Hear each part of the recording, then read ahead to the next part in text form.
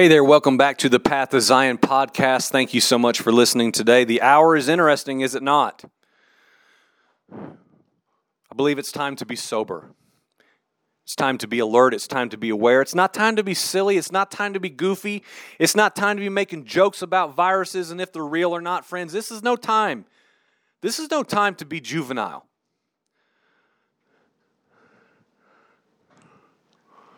This is no time to be foolish men. This is time to be like legit watchmen on the wall. The purpose within the pestilence is the series. Oh my gosh, I finished one page, y'all. I finished one page. We're starting part 3. Oh, Lord, help us. Okay, I said we're going to look at some different word studies. There's some things I mentioned in part 2 that I think are very interesting that we have got to get to. I just don't even want to wait. I want to get right to them, okay? Because we have to understand these things, and we're going to try to cover them in right order.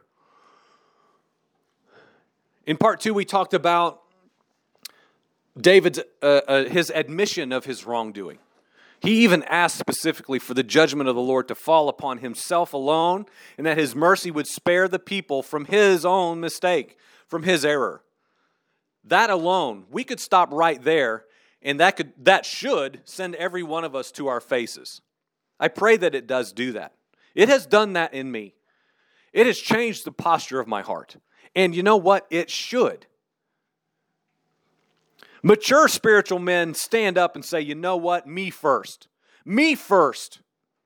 Not me first, the best seat. Not me first, I want to speak a sermon today. Not me first, best parking spot in the church parking lot. Me first, I am a man of iniquity. I am a man of iniquity. Me.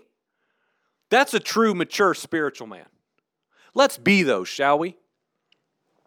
So we're going to look at some specific words. This is very interesting, and I'm going to bring up something that might kind of surprise some of you. It surprised me. Please give your full attention to this. I mean, seriously. If you got kids running around and like one earbud in and like the TV in another, I'm telling you, turn everything off and give this your ear, please. This could change our entire lives and our perspective towards why in the world we are seeing an hour of pestilence on the earth.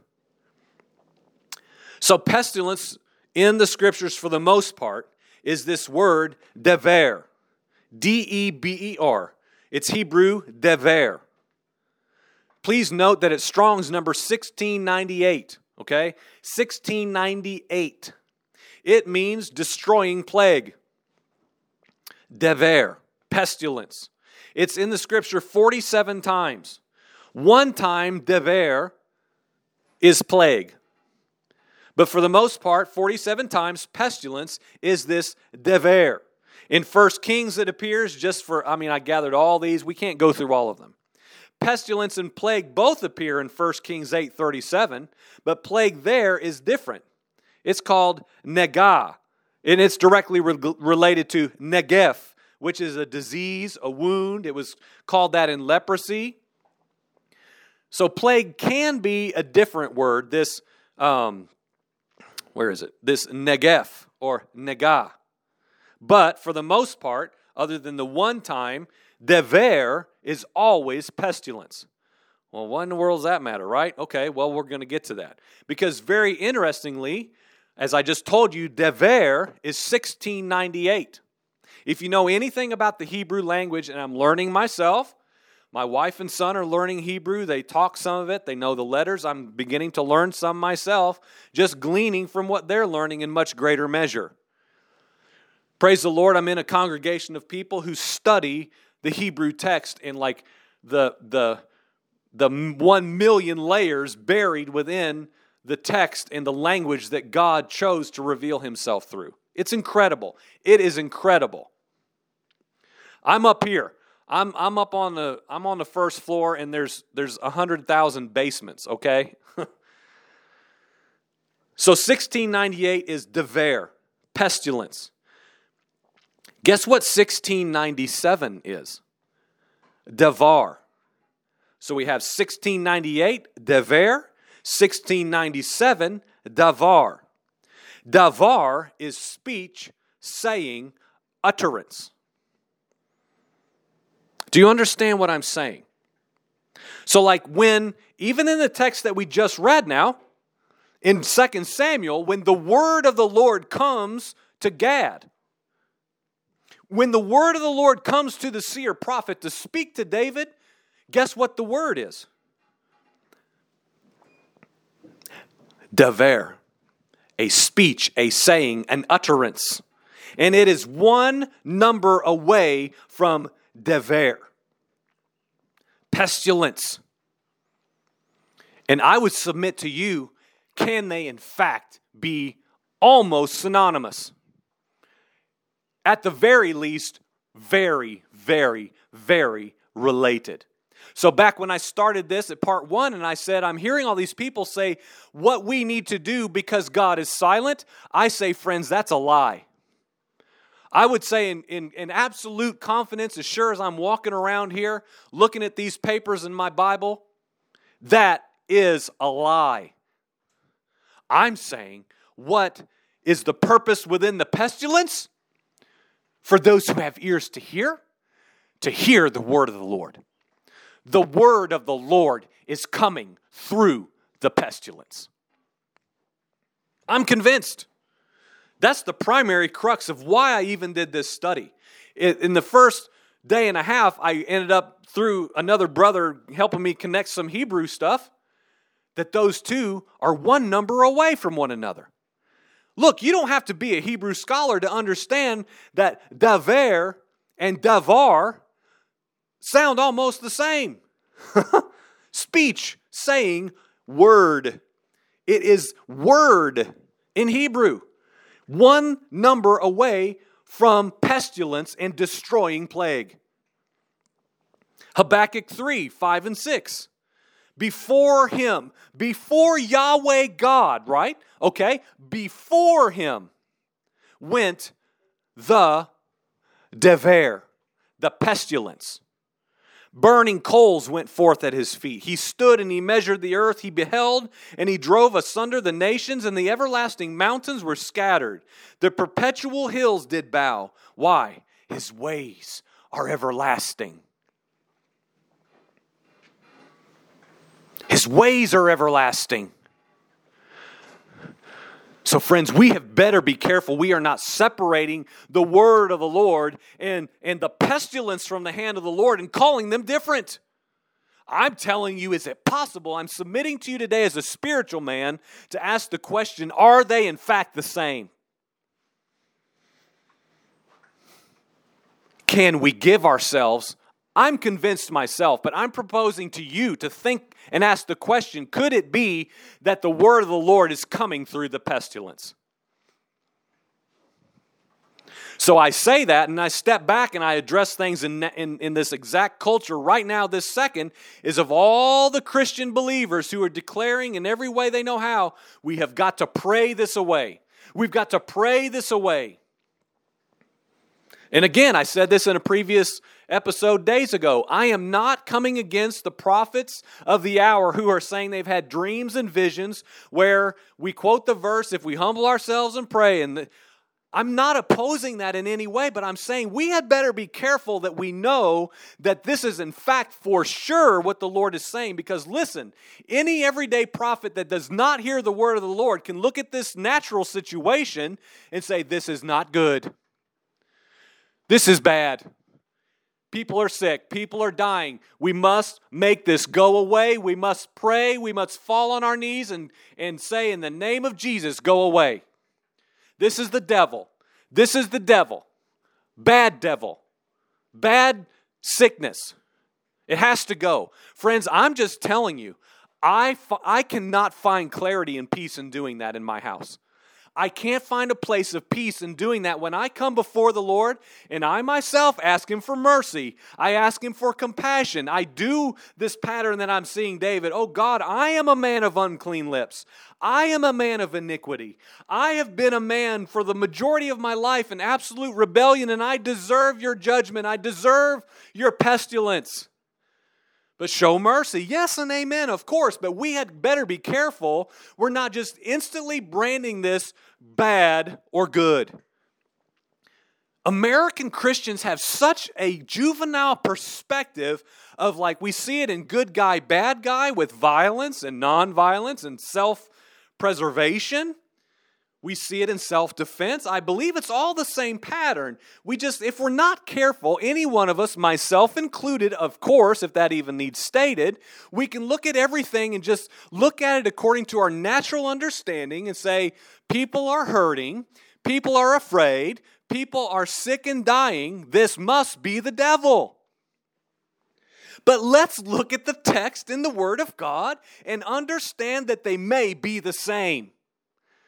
The devil, the great adversary, and the hand of the Lord, the Word of God. We see a biblical pattern. I'm telling you, friends, do a simple topical word study. Sit down, whether you use an actual book, which is a Bible, which I would say do that. There's something within that. Do a Bible app. I don't care. Do a search for pestilence and just start scrolling. Start scrolling. The hand of the Lord brought about pestilence. And the pestilence came from Yahweh. And God said, let there be pestilence. And pestilence, as we just read, went before him. Friends, we had better be careful that we're not fighting against the hand of God in the nations. We had better be so careful we are not praying against the very word of the Lord coming to humanity. Why? Because we know it's prophesied that every kingdom of men must fall and must get to their knees and see that there is a kingdom and a king, and every other thing will be laid low. And only those in Yeshua Messiah, the king of that unseen kingdom, will be preserved, will be safe, will be delivered. And I'm not talking delivered in the natural now. This is what I've been talking about for months. I'm not talking about preserving my natural body. So Joel, are you saying that you believe in spiritual immunity? You and your household cannot get coronavirus? Listen, friends, that's so down here. That's first grade. That's first grade talk. Whether I get it or whether I am supernaturally superhuman well, that's not the point. My life is not dictated by what comes to this physical body. I'm always talking about Paul and Silas in the prison. They were already free when the earthquake came and broke their shackles and bust open the doors. They did not need the hand of the Lord to come and make them physically free because they were already free. I'm already free. Mankind, principalities and powers cannot touch the hidden recesses of my spirit man that is into the mountain of God, hidden with Christ in God the Father. You can't harm me there. A virus cannot harm me in that place. I am already delivered. I'm already free. So we've got to ask ourselves, what is our heart's position towards these matters and towards possibly saying the word of the Lord and the pestilence from the hand of the Lord are in fact the same? What if they're the same? We have got to know before we just start doing our Christian duty to pray bad things away. Oh God, yes, show man mercy. Oh yes, man, we're doing that. Show us mercy, God. We deserve this, oh God. Yes and amen. Of course we're deserving. But, God, if this is from your hand, if this pestilence is from your hand, oh God, let it come. And take me further and further into you so that my identity is completely lost into you. Why? Let's go back to part 1. Because him who loses his life for the sake of Messiah finds it. What if we can find our lives in this pestilence, friends? What if we can find the reason that we exist within the word of the Lord coming through the pestilence? All right, let's get back to the scripture. 2 Samuel 24, we're back there. We're going to flip and flop back and forth. So the Lord sends the pestilence upon Israel. destroying. The angel comes and wipes out all these people.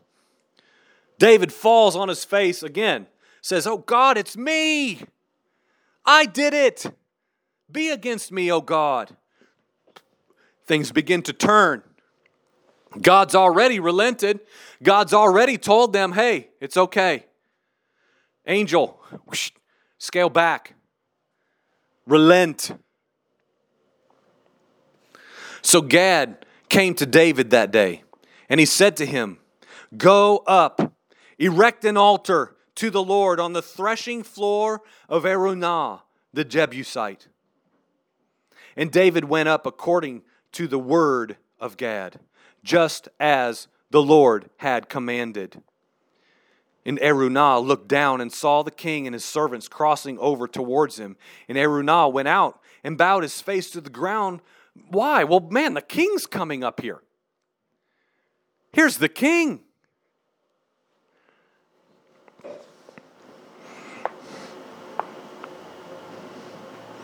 Araunah said in verse 21, "Why has the Lord the king come to me? Why are you here?" David says, "To buy the threshing floor from you. I'm going to build an altar to the Lord, that the plague may be held back from the people." Y'all, man, right now, I'm telling you, I feel like this series could be 20 parts, and I'm not even kidding. Oh my gosh. 2 Samuel 24. Verse 21. "David, why are you here? Oh, great king. I'm just your servant. What are you doing here?" He says, "I'm here to buy the threshing floor from you."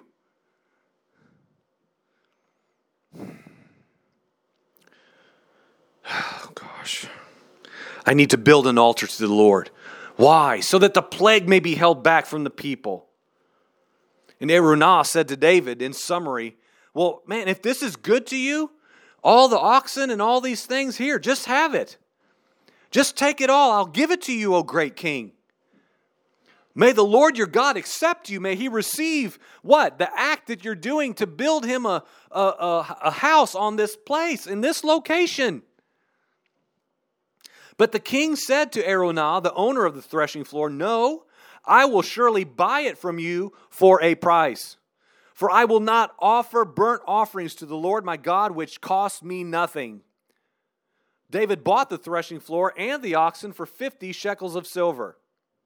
And David built there an altar to the Lord, and he offered burnt offerings and peace offerings. Thus, because David bought the threshing floor for a price, and he offered burnt offerings and peace offerings, because of this, Yahweh God, the Lord, was moved by entreaty for the land. And what happened? After the Lord was moved by entreaty for the land, the plague was held back from Israel. Friends, if you're not listening, tune in right now.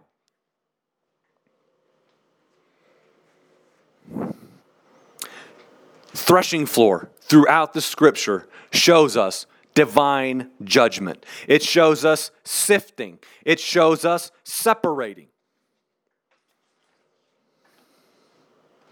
The word in the Hebrew is goren. Goren.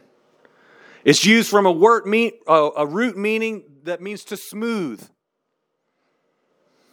A threshing floor, an open area, can be relative to a barn, a place that's leveled and made smooth. In Ruth chapter 3, an interesting thing, if you want to spend more time looking into it, Ruth meets Boaz on the Goren, where he's working. Some interesting pictures in there. I don't have time. And most importantly, we read in 2 Chronicles chapter 3 that it is no mere coincidence that the location of the threshing floor becomes where Solomon's temple would be built. So put on your spiritual thinking, please. So we have a pestilence come to the land, a judgment synonymous with the word of the Lord. The word of the Lord, if nothing else, buried within the pestilence, within the judgment. Causing what? Sifting. separating. It demands an action that separates what is from what is not, from what is good and worth keeping, and from what will go out and be burned. And what happens, friends? 2 Chronicles chapter 3, Solomon began to build the house of the Lord at Jerusalem in Mount Moriah. Well, where is that? Where's Mount Moriah in Jerusalem? Where the Lord appeared unto David his father, in the place that David had prepared in the threshing floor of Araunah. Some versions say Ornan, the Jebusite. And he, David, began to build in the 2nd day of the 2nd month in the 4th year of his reign. Friends, do you understand this principle that I'm saying the Word of God, I believe, is desiring to cry out to us here today in 2020? Judgment is coming. Judgment is now here. And it is synonymous with the word of the Lord going forth into the nations and into his people. For any who would listen, for any who would hear, for any who would respond, like David did and said, you know what? Me first. I'm a man of unclean lips. It is because of me that this judgment has come. I repent, I turn. Oh God, show me mercy. Spare the rest of them. Relent, turn. Please, oh God. The pestilence comes. In great measure, thousands and thousands and thousands of people die, lose their lives. Real people now. Real people. People are freaking out here over 1,000 or 2,000, right? It may get worse. David responds in humility and in brokenness, and he says, you know what? Put it on me, God. Put it on me. Can we just barely press the gas a tiny bit into David's Messiah-esque qualities for a mere moment? Have you thought about that? About what Yeshua, the King, capital K, came and did on our behalf? To say, you know what? Hey, make it about me, Father. Put it all on me. Please spare them, deliver them, put it all on me. You know what? That's what men in Messiah do today. That's what real spiritual men do today. Hey, God, I will stand in. I will take the blame. I will be responsible. Lord, show your people mercy. Show them mercy, O great God.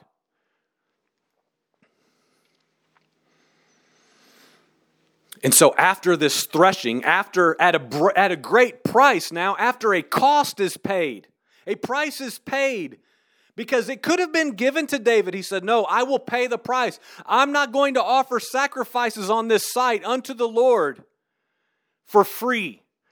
It's by my own will, by my own purposes, I will establish a payment and a cost. I will pay the price at this place in order to be found pleasing to my Father.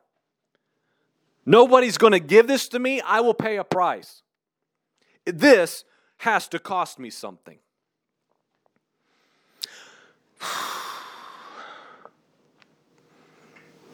The New Testament Greek for threshing floor, just for something for you to chew on. Helon. A place for threshing after the harvest. Grain was threshed out.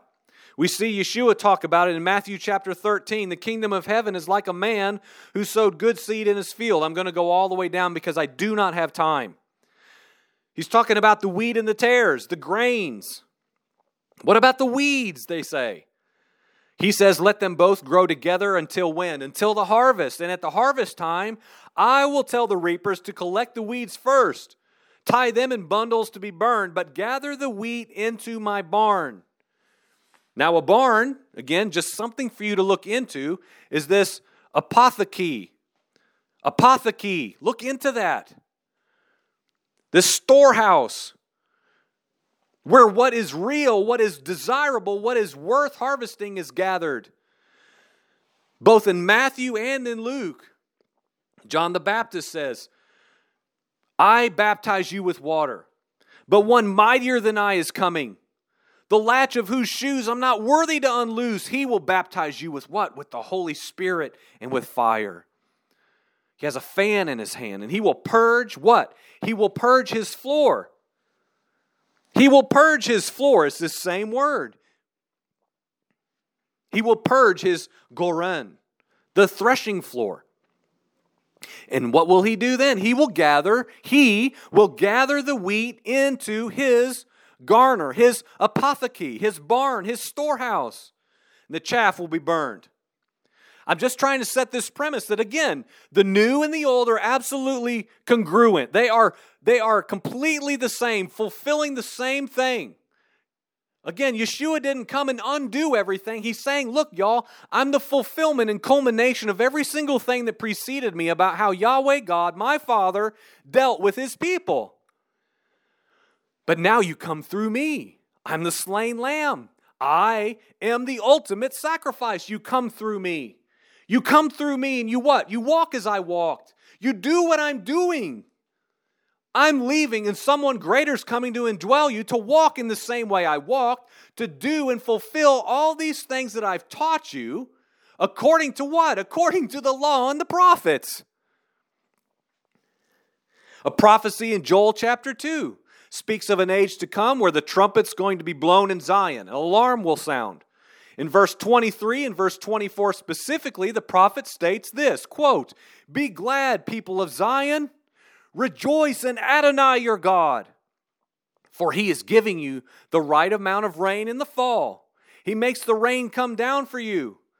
Latter rain, former rain, fall rain, spring rain. This is what he does first. Then the goren, then the threshing floor will be full of grain, and the vats will overflow with wine and olive oil." So this threshing floor is owned by Erunah.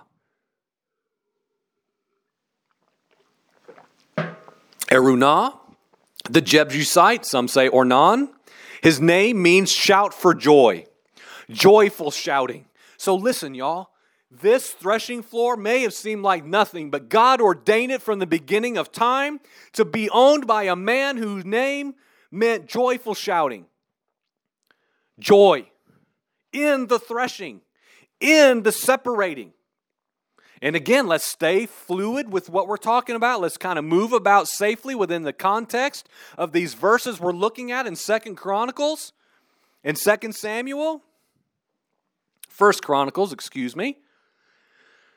What are we establishing? A pattern, a purpose within the pestilence. Because the threshing floor comes into play in this account after so God stays the hand of the angel. The pestilence is seemingly, if we have to go along to the text, it seems it's merely paused.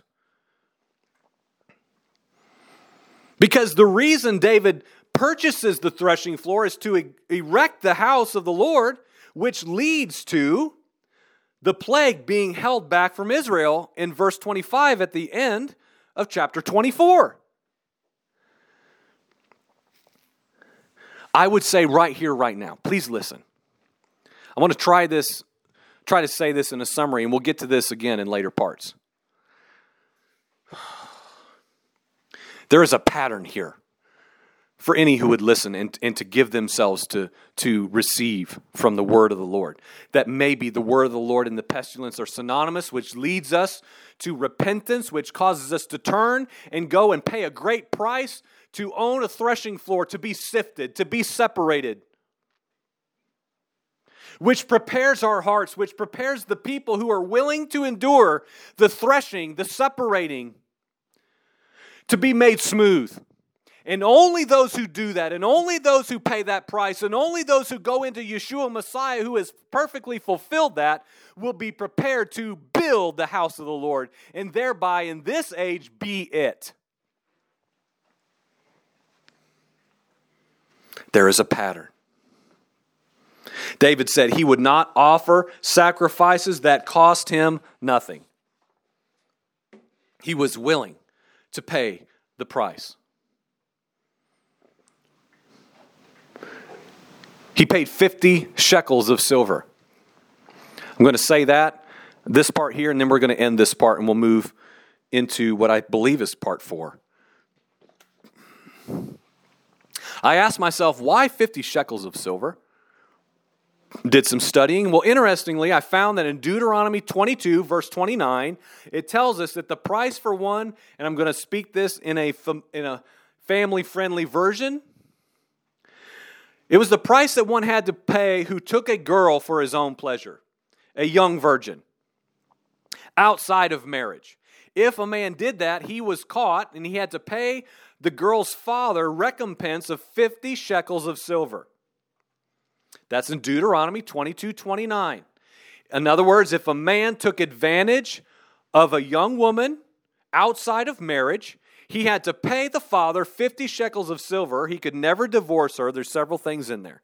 I'm saying, could it at least be possible now, because Scripture is all intertwined and all interconnected, is it possible that David knew of this and by example is saying that he knew he himself had wrongly harmed the people of Israel without their consent? He had taken advantage of them without being within the right order of God. So, therefore, again, is it possible he paid 50 shekels of silver, the same amount, in order to purchase the threshing floor, because he knew he likewise had taken advantage of an innocent people, and recompense had to be made to the father? I'm just saying, is that possible? I believe this is all interconnected. So we're going to continue on. Coming up, part 4. The purpose within the pestilence. Amen.